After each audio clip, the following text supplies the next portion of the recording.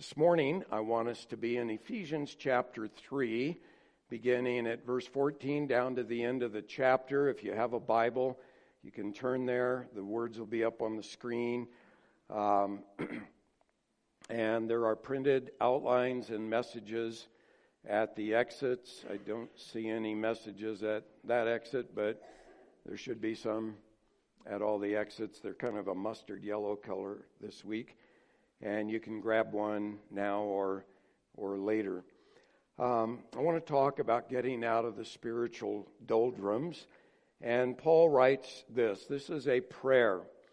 He says, "For this reason, I bow my knees before the Father, from whom every family," as I'll point out, I think it should be translated, the whole family, "in heaven and earth derives its name, that He would grant you, according to the riches of His glory, to be strengthened with power through His Spirit in the inner man, so that Christ may dwell in your hearts through faith, and that you, being rooted and grounded in love, may be able to comprehend with all the saints what is the breadth and the length and the height and the depth of the love of Christ, which is beyond comprehension, and that you may be filled up to all the fullness of God. Now to Him who is able to do far more abundantly beyond all that we ask or think, according to the power that works within us. To Him be glory in the church and in Christ Jesus, to all generations, forever and ever. Amen." Doldrums, do you know what they are? Technically, the doldrums is a sailing term because down around the equator, there are parts of the ocean where the trade winds often do not blow. And if you're caught down there in a sailing vessel with no motor, you aren't going anywhere. You're stuck. Webster adds a couple of other practical definitions. It says it's a spell of listlessness or despondency or blues, or it's a state of inactivity, stagnation, or a slump. I'm guessing, because this happens to me from time to time, I'm guessing that there are some of you who are caught in the spiritual doldrums right now. It's not that you're denying the faith. It's not that you're considering becoming an atheist. Nothing like that. It's just that you're kind of spiritually stagnant. You're not going anywhere. Your Christian life is kind of routine and boring. And if that describes you in any way, then I am praying that this message will motivate you and equip you to get out of the doldrums and to see this year be a year of unprecedented growth in the Lord Jesus Christ. I think it's been over a year now that the Lord put this prayer that I read on my heart. And after turning there so many times, I finally copied it and put it on a 3x5 card. And I have been praying it over and over and over for myself, for my family, my immediate family and extended family, and for you. If you come to this church, this has been my prayer for you. It's kind of a go for broke prayer. You know, if you're a football fan, you know what a Hail Mary pass is? The team is behind, and they need a touchdown desperately, and the quarterback drops back, and he throws this pass down to the end of the field, and if the end catches it, it's going to be a touchdown, and they're going to win the game. So it's kind of a all or nothing, throw it out there, and hope, Hail Mary, that he catches it kind of a pass. That's where it gets its name. Well, that's what Paul is doing here, only more. You'll notice in verse 19, he prays that these believers will be filled up to all the fullness of God. You can't get any fuller than all the fullness of God. And as if that were not enough, then he adds in verse 20, He prays to him who is able to do. And you say, well, that's enough. If God is able to do it, right? Well, no, he doesn't stop there. Now to him who is able to do far more. Okay, Paul, that's great. We need a God who can do far more. He doesn't stop there. Now to him who is able to do far more abundantly. Okay, now our cup's running over, right? He doesn't stop there. Now to him who is able to do far more abundantly beyond all we ask. Wow, okay. Surely that's the limit. Nope. Now to him who is able to do far more abundantly beyond all we ask or think, according to the power that works within us. So God's power is the limit, which is limitless. And so this is a New Year's goal I want to give you that I think will help you move out of the spiritual doldrums. Or if you're not in the doldrums, pray this for your loved ones, for this church, for our missionaries, for lost people that you know who need to come to Jesus.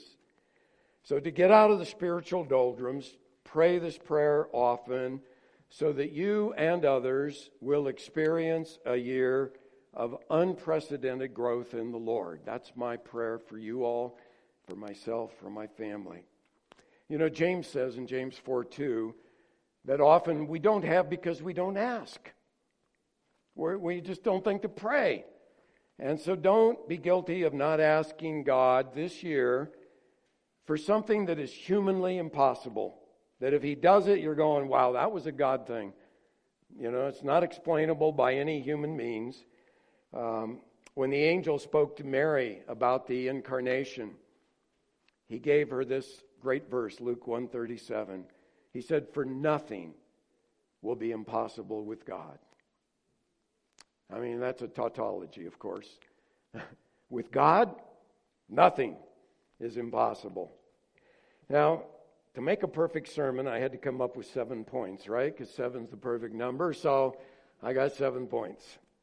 First of all, pray this prayer often for yourself, your family members, and this church this year. And I would just encourage you as an action point, do what I did. Put this verse on a 3x5 card and either tuck it in your Bible if you read your Bible every morning, as you should be, or put it by your breakfast table. If you're in a rush to get out the door, I hope you eat breakfast, and you can just read it over and pray it before you rush off for your day. And as I said, extend it to our missionaries, extend it to, Stan has often talked about having a list of 8 to 15 people that you're praying that they will come to Christ. Pray it for them. 4 things under this first point.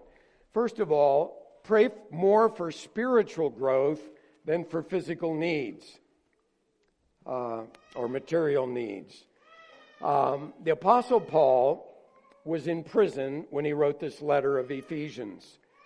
And you can be sure that prisons in Rome in that day were not pretty. They were not like, well lit, nice soft mattress, 3 square meals a day. No, they were rough. And Paul's in prison. And probably the clothes on his back were his only clothes because they didn't issue uniforms to the prisoners back then. Paul had suffered a lot of physical abuse, beatings, shipwrecks, stoned once, left for dead. That takes a toll on one's body, and Paul's now probably up in his 60s. So what would you pray if you were Paul? Oh, Lord, get me out of this prison. Oh, Lord, would you provide for my physical needs? I'm hungry and my clothes are getting kind of threadbare. And, oh, Lord, my body aches. Would you please heal my aching body? Paul doesn't ask for any of that. In fact, the only prayer request in the book of Ephesians for Paul personally comes in chapter 6, verses 19 and 20. And you know what he asks? Would you please pray for me that I'd be bold in my witness? You're going, huh? That's Paul asking for boldness. This is a guy, he gets stoned and he gets up and goes back and keeps preaching. And he says, please pray that I'll be bold in my witness. Now, he begins the prayer for this reason. in verse 14. And if you go up to chapter 3, verse 1, you see the same phrase, for this reason. And what happens is, Paul breaks off what he's going to say in verse 1, and he goes on a digression from verses 2 down through verse 13 to explain why he's suffering, so that the Ephesians won't be bummed out by Paul being in prison. And then he comes back to what he was going to pray for. And I believe that chapter 3, verse 1 goes back to the first 2 chapters. And in those chapters, Paul says that God has saved us by His grace, and miracle of all miracles, He made Jew and Gentile, who were natural enemies, into one new body in Christ, and He's causing them to be built together into a dwelling place of God in the Spirit. Now, for that reason, he says, I pray. So he's saying, because God saved you, because He's united you in the church, and therefore I pray. And what he prays is that God would make real in the experience of these new believers. And remember, these people had come to Christ out of paganism. They were worshiping at the temple of Diana. They were, many of them, slaves, some of them illiterate. And he is praying that their position in Christ would be their practice.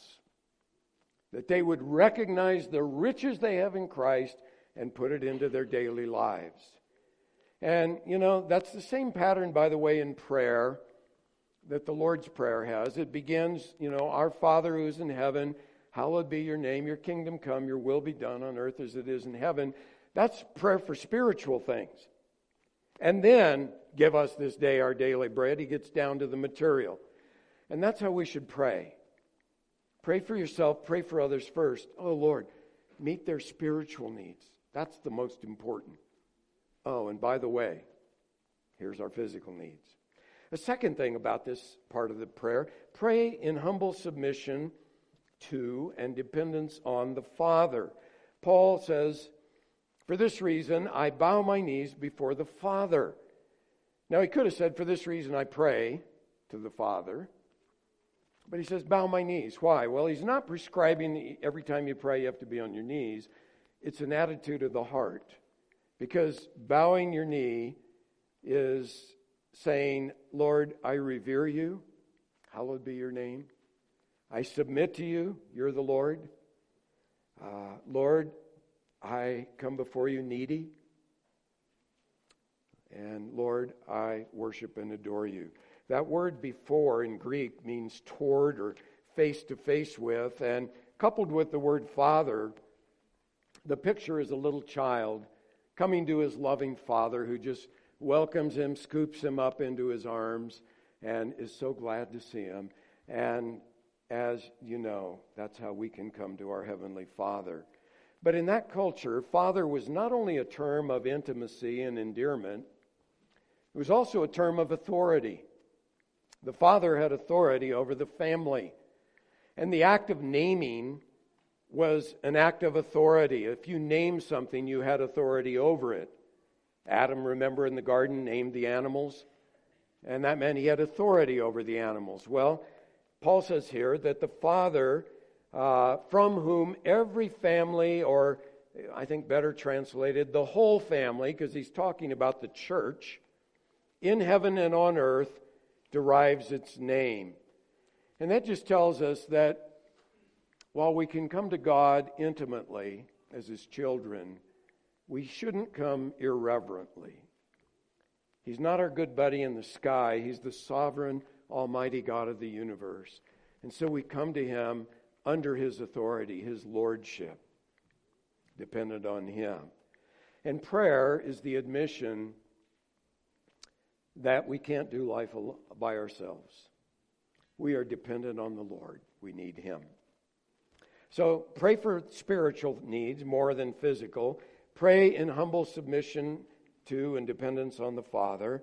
Thirdly, pray based on God's grace and not your performance. And in there he says in verse 16 that God would grant you. And grant is a grace word. It's a giving word. It means that God doesn't grant our requests because we've chalked up points with God and earned it. Now, the Bible's clear. If I regard iniquity in my heart, God won't hear me. I need to confess my sins. But I don't come to God saying, God, I've really been good this week. And I've chalked up this and this and this good deeds. And so would you please? No. I come to God saying, God, I'm unworthy for you to answer. But your Son invites me to come into His presence to receive mercy and grace to help in my time of need. So I come based on what Christ is, not on who I am. John Newton, who wrote Amazing Grace, said, "This is faith, renouncing of everything we're apt to call our own and relying wholly on the blood, righteousness, and intercession of Jesus." And that's the last thing then, to pray in faith, knowing that God's supply is limitless. See verse 16, that the Father would grant you according to the riches of His glory. That's a staggering phrase. According to the riches of His glory.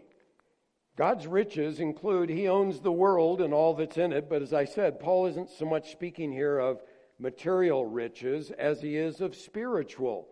And you'll remember, if you know the book of Ephesians, that he begins this book in chapter 1 and verse 3 by saying, "Blessed be the God and Father of our Lord Jesus Christ, who has blessed us with every spiritual blessing in the heavenly places in Christ." Every spiritual blessing is ours. And then in chapter 2 and verse 7, he says that in the ages to come, He is going to show the surpassing riches of His grace in kindness toward us in Christ Jesus. I think that verse means it's going to take all eternity and then some to find out all the blessings that God has freely heaped upon us through the Lord Jesus Christ.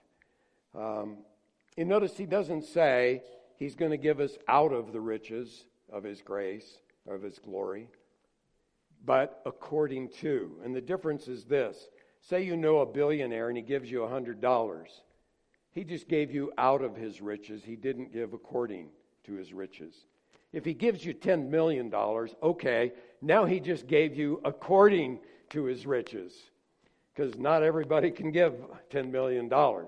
Well, God has all these riches, and He gives you according to the riches of His grace. And so it's a bottomless supply.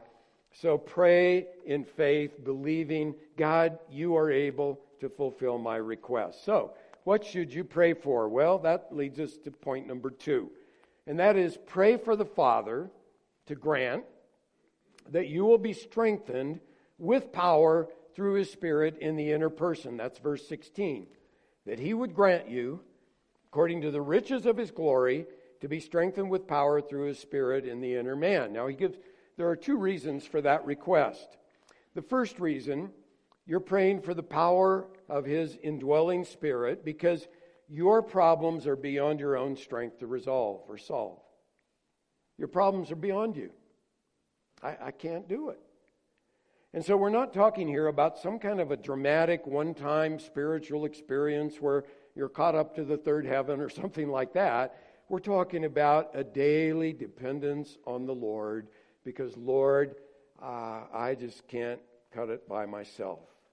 Remember what Jesus said in the upper room there in John 15:5? He said, apart from me, you can do nothing. And that means don't do all you can and then come for help when you're finished. No, you can't do anything. Come to me immediately for my help. We're totally dependent on God. And, we often forget that. We do. And the reason we don't pray is because we forget that. But first thing, pray. Don't use prayer as a last resort. Use it as a first resort.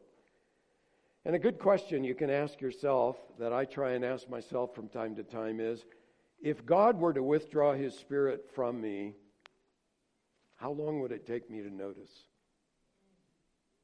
You see, I have to depend on the Lord. A second reason you're praying for power through His Spirit in the inner person is because God always changes outward behavior beginning on the heart, beginning inward. You know, modern science has made some amazing discoveries, but there's one thing modern science cannot do. They cannot impart life to something that's dead. You can take a dead animal to a scientist and say, would you please resurrect it? Sorry. Same thing with a dead person. They just don't have that ability. That's a God thing. And you see, that's what the new birth is about. Christianity is not a moral improvement project where, you say, okay, I need this virtue and this. I'll make a New Year's resolution and pull myself up by my bootstraps. No, it's a thing of life, of new life in Christ. That's why it's called the new birth. When there's a baby and it's alive, you know it, don't you?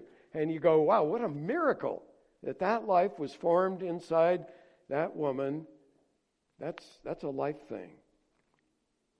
And so, Paul in Ephesians says in chapter 2, you were dead in your transgressions and sins. But God made you alive in Christ. That's the new birth.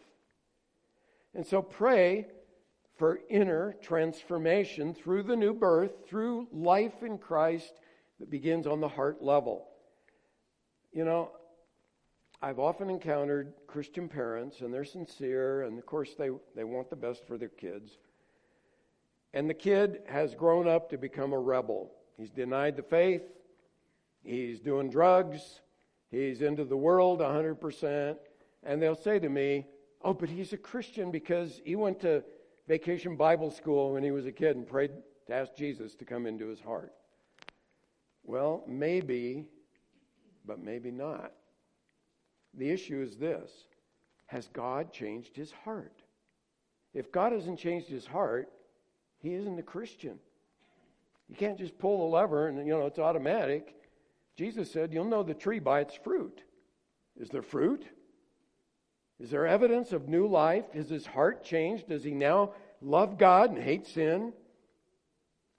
Does he love God's word? Does he hunger and thirst after righteousness? Those are signs of new life because the Spirit of God has done a work in his heart. And if there's none of that, well, he needs life from God. And God needs to change his heart. Same thing if you're battling temptation. You can change the outward person by signing up for a program, maybe going to a 12-step group, getting counseling where they give you some techniques that, you can overcome temptation. Okay, but that's not heart change.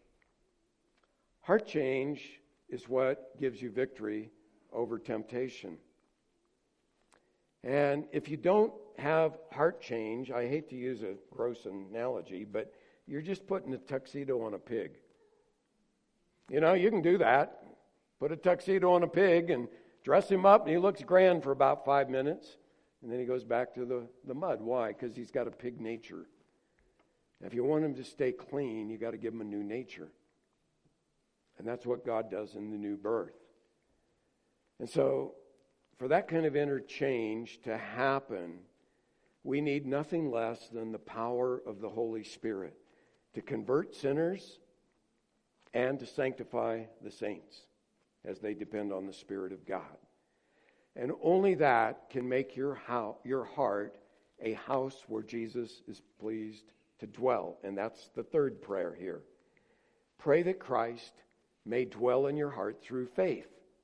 See verse 17? So that Christ may dwell in your heart through faith. Now you say, wait a minute. Paul's writing here to believers. Doesn't Christ dwell in the heart of every believer? Yes, in one sense, he indwells every believer. But Paul's praying here for something deeper, something better. That Christ would be at home in your heart through faith. Two things about that. First of all, Christ dwells in your heart through faith as you trust and obey him. Biblical faith isn't just passive, let go and let God. It is an active relying on the promises of God's word, especially when circumstances say, that's false, this is true. And you have to say, no, I trust this.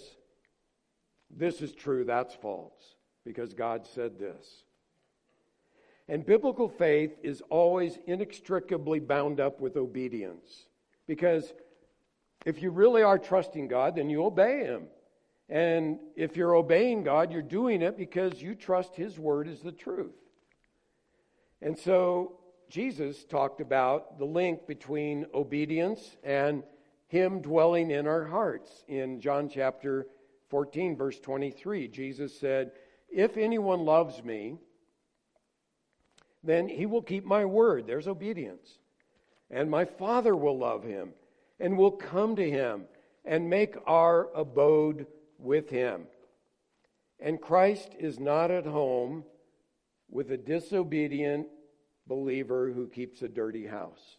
You got a clean house for Jesus to dwell in your heart by faith.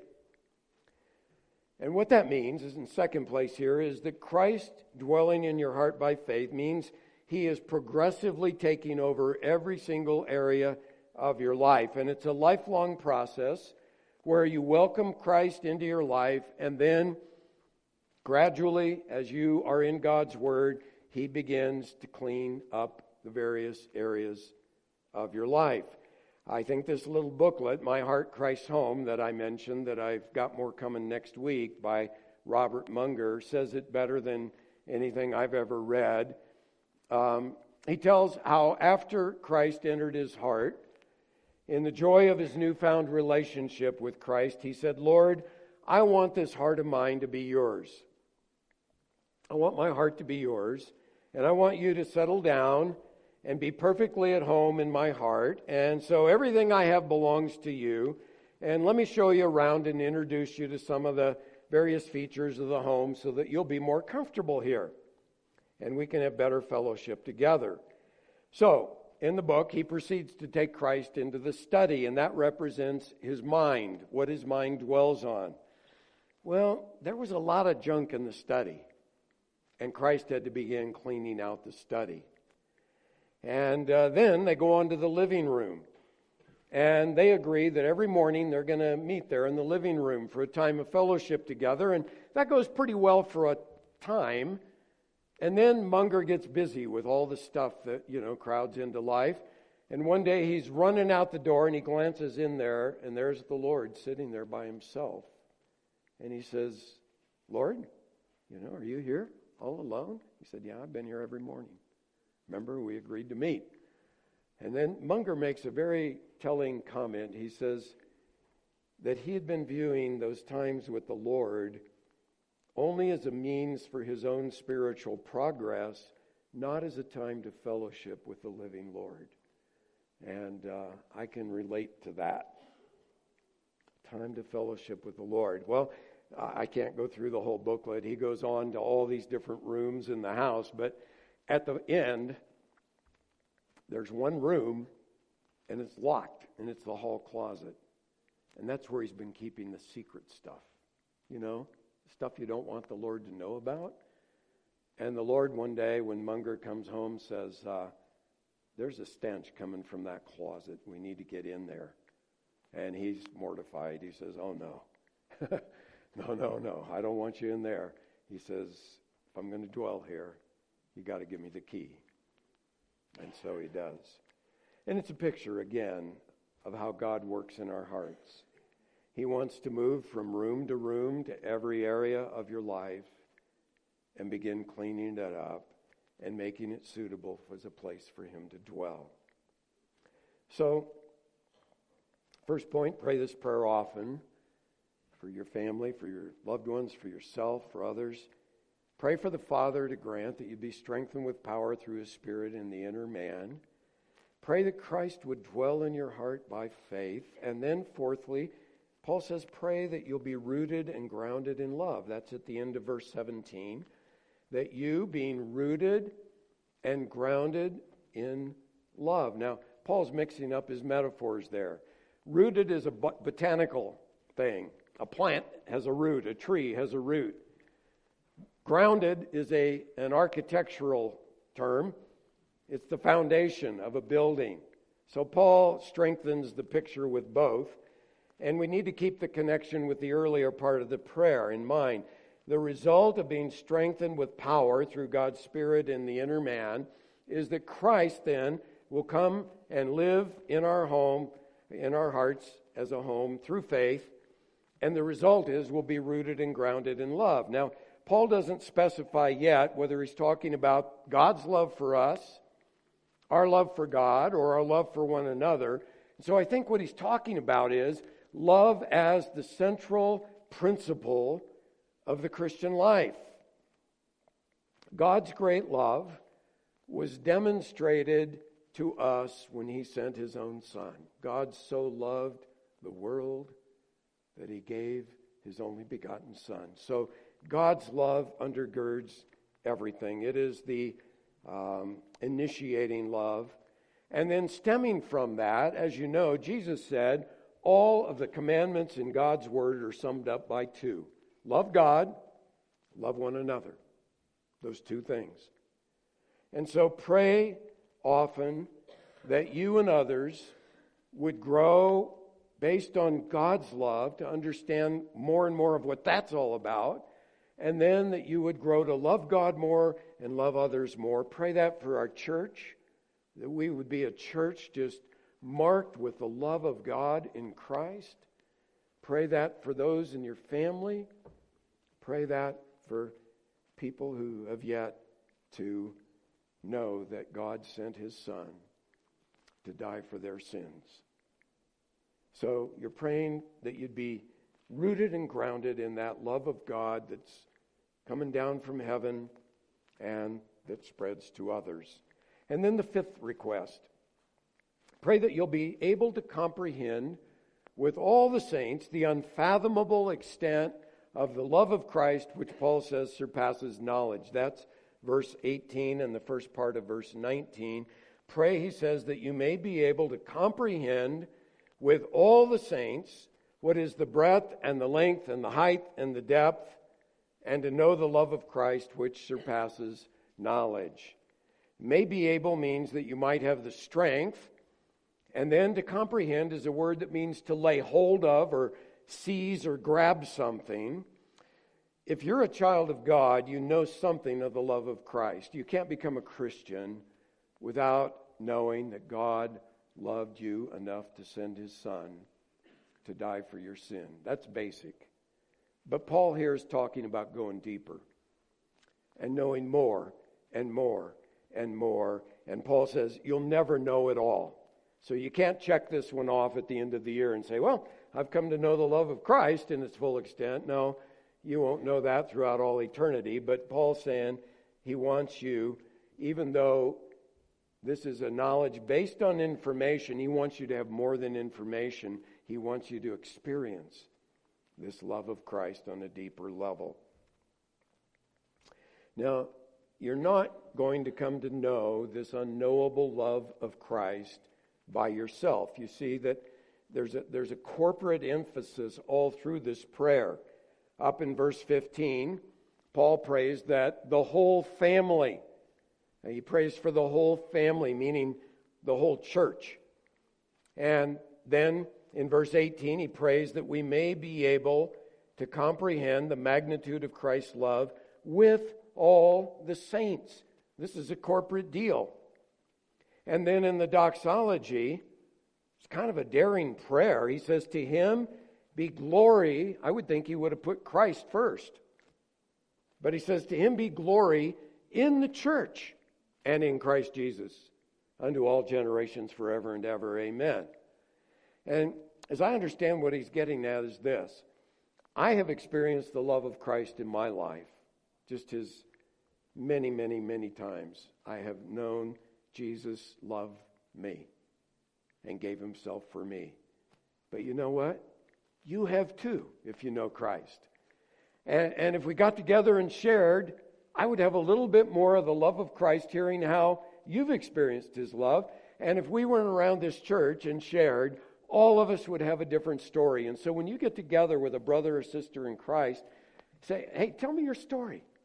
How'd you meet Christ? And how has he been faithful to you? And let me share with you my story. And the great thing is, you could go to all the Christians in Flagstaff, and you'd have more of the love of Christ. And all the Christians in Arizona and in the United States. And to me, one of the greatest blessings of traveling overseas is I meet a brother or sister who's from a totally different culture, and they speak a different language. Sometimes it's through a translator. And I hear how God's love has been manifest in their life, and I'm the richer for it. You know, we are one in Christ with all of his family, the whole family, all around the earth. And that love, as Paul says, surpasses knowledge. We will never fill it up to the full. But then, that's his sixth prayer. He's going, like I said, throwing the long pass here. Pray that you'll be filled up to all the fullness of God. Now we're on the summit of the Mount Everest of this prayer. Pray that you will be filled to all the fullness of God. Let me say, there is nothing fuller than the fullness of God. God is full. And so what Paul is, it's comparable in Colossians 1:28. He says his prayer is, or his goal is to present every man complete in Christ.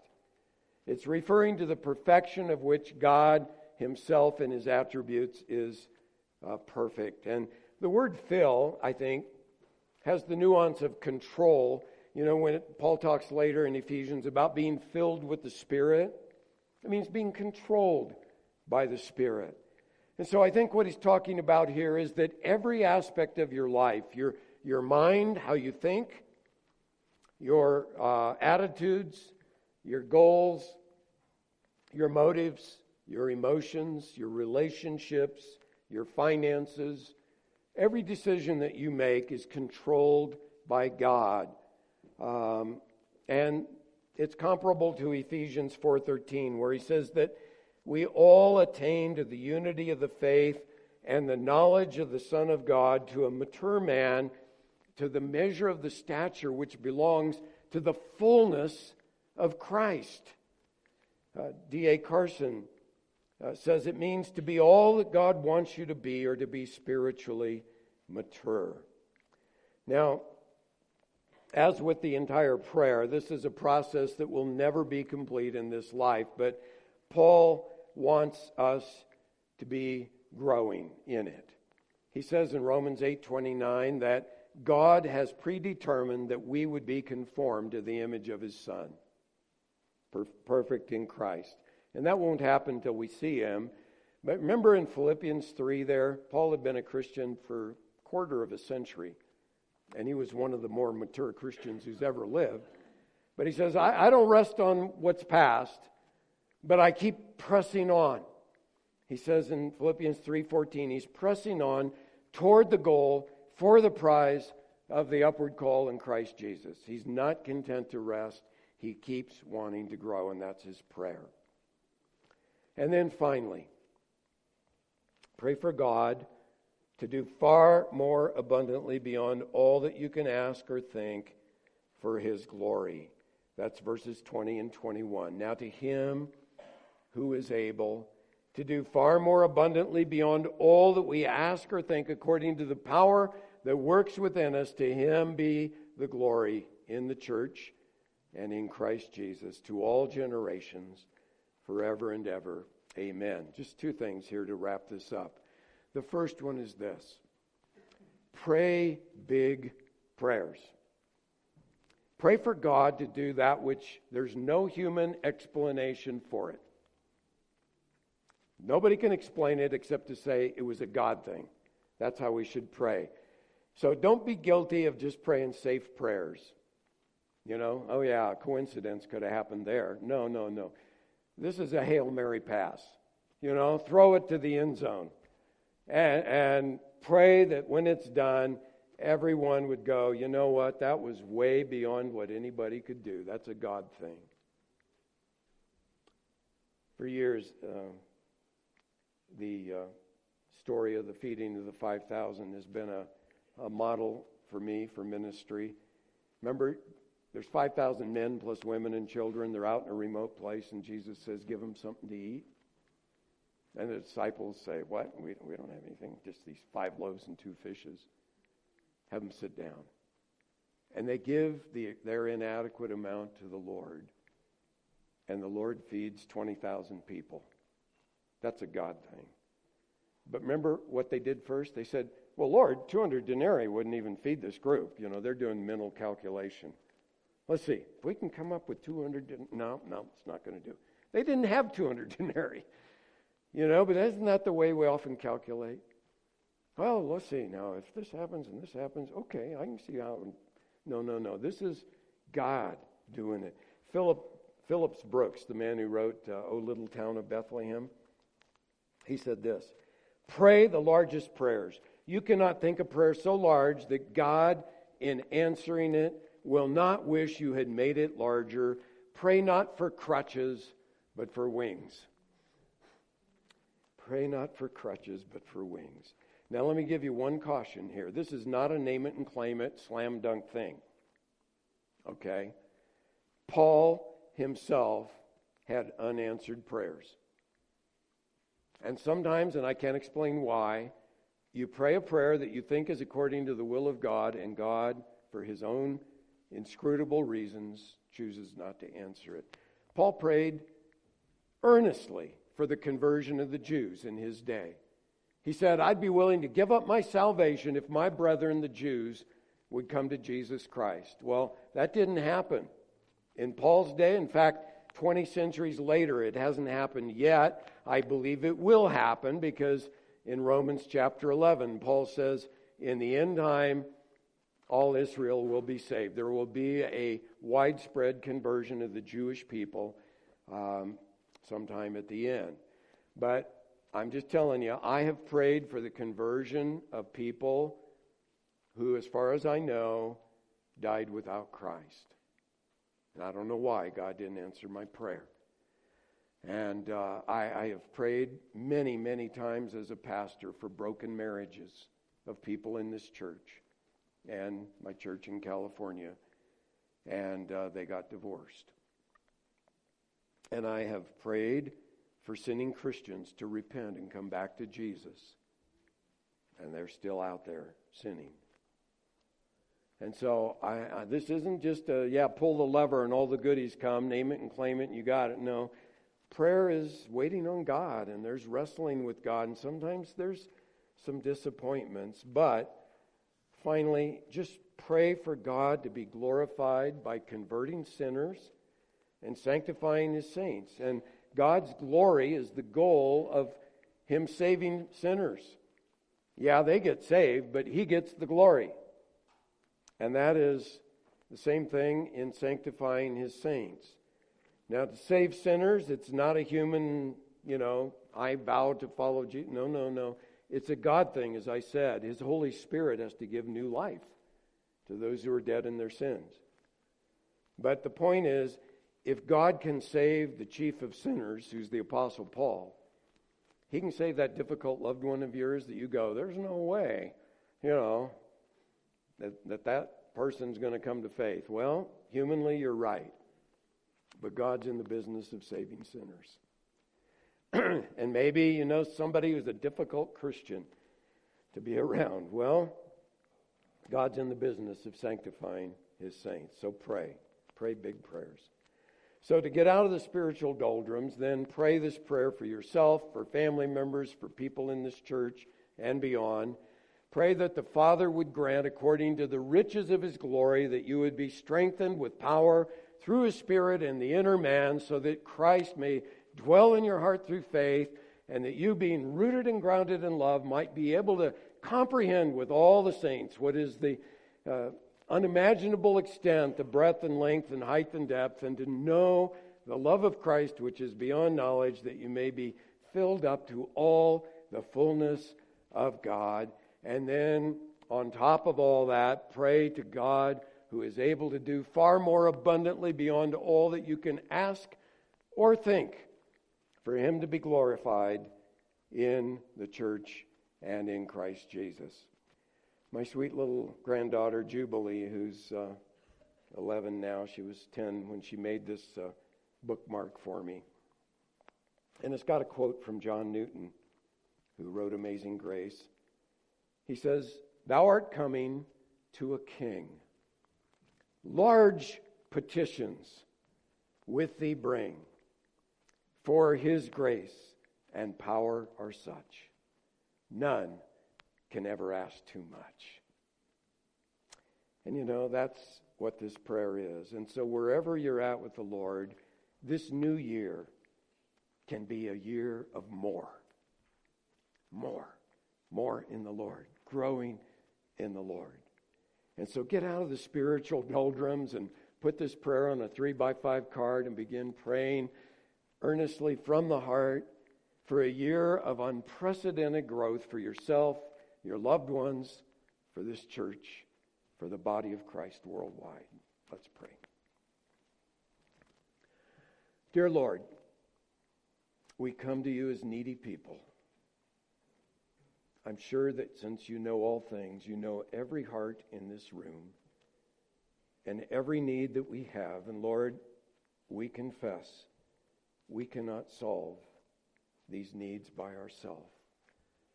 So Lord, I call on you and pray that the grace of the Lord Jesus Christ would be sufficient in every heart and life. I pray if there are those who have never trusted Christ as Savior and Lord, they would make that decision today to begin the new year with Jesus in their heart and life, knowing that he has forgiven all their sins, not based on works, but because they've trusted in his shed blood on the cross. And I pray, Lord, for your saints that those who are struggling would be encouraged, that those who have suffered loss would be comforted. Lord, we don't know what the future holds, but we know you who hold the future. And so I pray that it would be a year of growth and strength and faith and love in Christ. We would look back and say, wow, God worked in hearts and lives this year. We ask it for Jesus' sake. Amen. We're going to